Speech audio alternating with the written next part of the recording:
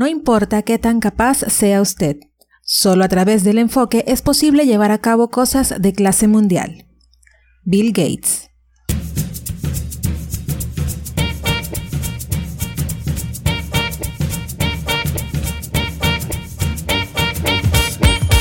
Hello, ¿qué tal? ¿Cómo están? Les doy la bienvenida al episodio número 93 del podcast. Yo soy Albanis y pues empezamos nuevamente un lunes y hoy vamos a hablar acerca de la multitarea. Cosa que incluso puedes estar haciendo en este momento mientras escuchas el podcast y vas manejando o vas camino al trabajo sentada en el autobús, en el tren, en el metro o estás lavando los platos o doblando ropa mientras estás escuchando este episodio, cosa que no está mal. Pero hoy vamos a estar hablando acerca de los efectos negativos de la multitarea y cómo afecta esto en nuestro trabajo. Y no me refiero a multitarea como la que se puede estar haciendo en este momento, de que escuches el episodio y hagas otras cosas que no requieran el 100% de tu atención. Como por ejemplo, limpiar o lavar los trastos, porque es algo que estás prestando atención a lo que estás escuchando mientras haces tareas automáticas. Pero la multitarea en relación a nuestro desempeño laboral en cuanto a nuestro trabajo y la calidad del mismo, pues nos hace menos efectivos. Así de simple, y sobre todo nos hace menos productivos. No voy a alargarme muchísimo en el tema porque tampoco es que quiero decirles, no, es que si ustedes son multitareas son de lo último. No tiene nada que ver con eso. Pero sí quiero resaltarles que el aplicar la multitarea en ciertos aspectos específicos de nuestro desarrollo laboral, de nuestro desempeño a nivel profesional, pues sencillamente es bastante negativo porque aquí se lo voy a decir porque estuve investigando en relación a este tema y la verdad es que me encontré información muy interesante porque existen estudios acerca de la multitarea y que demuestran que la misma nos hace menos eficientes e incluso menos inteligentes. Y hasta la memoria afecta. Así que, bueno, no solamente te voy a estar diciendo qué es lo que te puede afectar o qué partes de tu vida puede afectar la multitarea, sino que también te diré, cómo es que puedes manejarlo.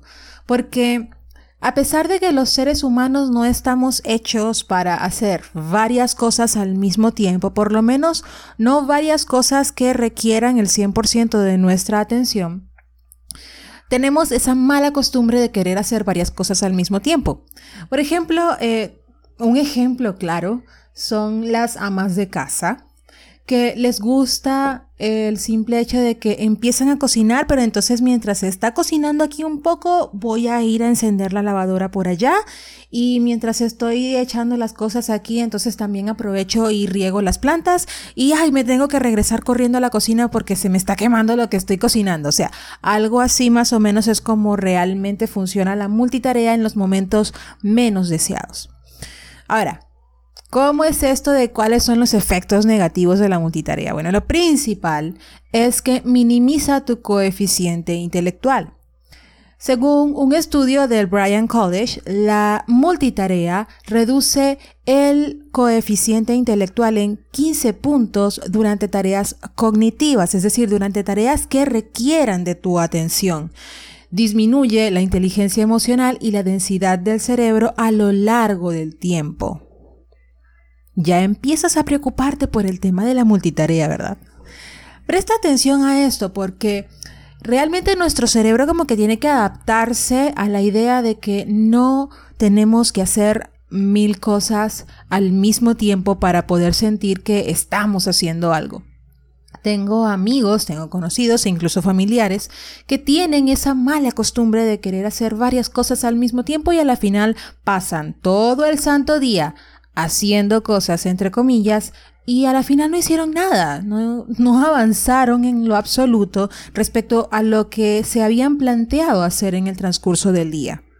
Actualmente estamos rebotando en el entorno digital tratando de hacer muchas cosas y muy rápido y al mismo tiempo todo a la vez y los resultados en muchas ocasiones son malos.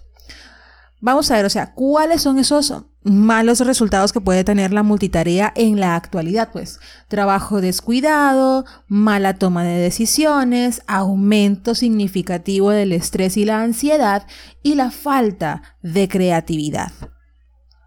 Estas son cosas que debes tomar en consideración, porque si prestas atención a las veces que estás haciendo o practicando la multitarea en actividades cognitivas, durante tareas cognitivas, es decir, tareas que requieran el 100% de tu atención, entonces podrás ver que avanzas lento, avanzas muy lento o realmente no avanzas. La multitarea te hace una persona improductiva porque produces menos trabajo de calidad, cometes muchísimos más errores y para los emprendedores, inversionistas, dueños de negocios, etcétera, significa pérdida de dinero. Y para finalizar con esta parte de por qué no debes aplicar la multitarea, pues vamos a un estudio que hizo la Universidad de California, San Francisco, donde demuestran qué tan rápido el cambio de tarea en tarea, de una a otra, pues afecta el rendimiento de la memoria a corto plazo y el impacto siempre es negativo y se incrementa y se hace cada vez más evidente a medida que envejecemos.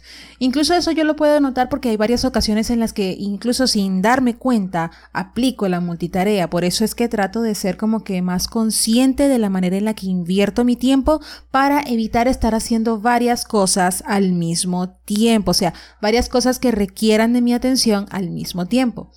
Precisamente por eso, porque si al caso vamos, esa es una de las razones por las que tiendo a anotar absolutamente todo, porque se me olvidan las cosas muy rápido, en serio. Soy casi que entra algo a mi disco duro, a mi cabeza, y si no lo considero así como que de suma importancia o no le doy la relevancia que realmente merece, así sea importante o no, entonces tiendo a olvidarlo y lo olvido muy fácilmente. Por eso es que tengo que anotar absolutamente todo. Necesito siempre un bloc de notas a la mano para poder acordarme de las cosas.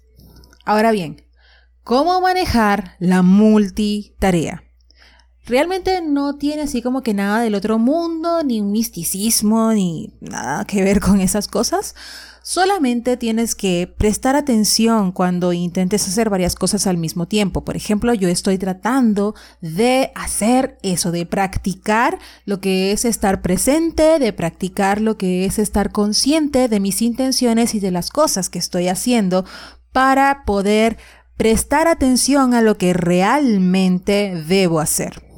Lo segundo es priorizar el trabajo. Como mencioné en el episodio pasado, o sea, muchas veces sabemos lo que es prioritario, pero sencillamente nos distraemos en otras cosas. Entonces, al priorizar, entonces es necesario minimizar las distracciones, por lo menos en la medida de lo posible, en lo que se puedan minimizar, lo que es alejar el teléfono o apagarlo, desactivar lo que son las notificaciones de redes sociales, si es posible, decirle a tu esposo, a tu pareja o a alguien que pueda ayudarte a que cuide a tus niños mientras dedicas 1 hora a tu emprendimiento, etcétera, etcétera. O sea, existen muchas soluciones que se pueden aportar a las cosas y que puedas dejar de querer aplicar la multitarea.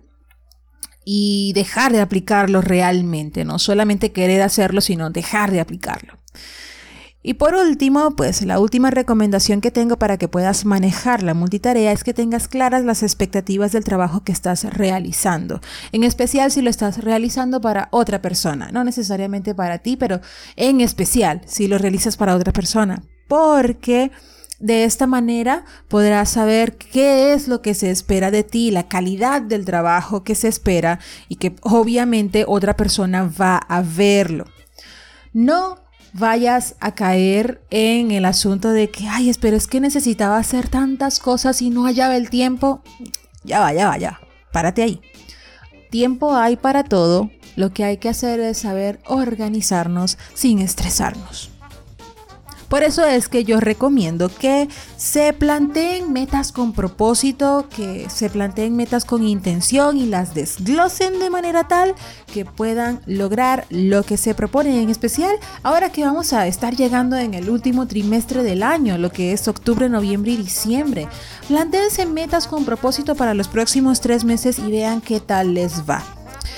Y para poder culminar con todo este tema, pues te recomiendo que vayas ahora a albanishill.com y te puedas descargar las 7 claves para poder crear metas con propósito, porque de esta manera, si te creas metas con propósito, si te estableces y configuras metas que realmente vas a cumplir, entonces vas a poder darle la prioridad que cada una merece. Allí te voy a estar explicando en palabras bastante prácticas y sencillas qué es lo que deberías hacer para poder establecer estas metas con propósito, y vas a poder tener acceso a diversos materiales, a diversos podcasts que están allí organizados para que puedas descargarlos y para que puedas escucharlos y consumirlos y poder crear esas metas con propósito y poder ser una persona más productiva, más organizada, y así no sencillamente como que planificar por planificar, sino realmente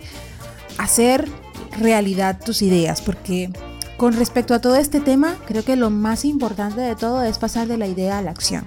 No sencillamente planificar, planificar y planificar, no. Se trata de pasar de la idea y de la planificación a la acción, a los resultados que queremos ver. Y la única manera de poder ver resultados es sencillamente actuando. Muchas gracias por estar allí, por haber escuchado este episodio. Si te ha gustado, por favor, compártelo con tus amistades. No olvides suscribirte para que no te pierdas ninguno de los futuros episodios que vamos a estar publicando en este programa. Y por favor, sígueme en Instagram en @soyalbanishill, porque allí estoy dando consejos diarios de productividad y desarrollo personal a través de mi perfil @soyalbanishill.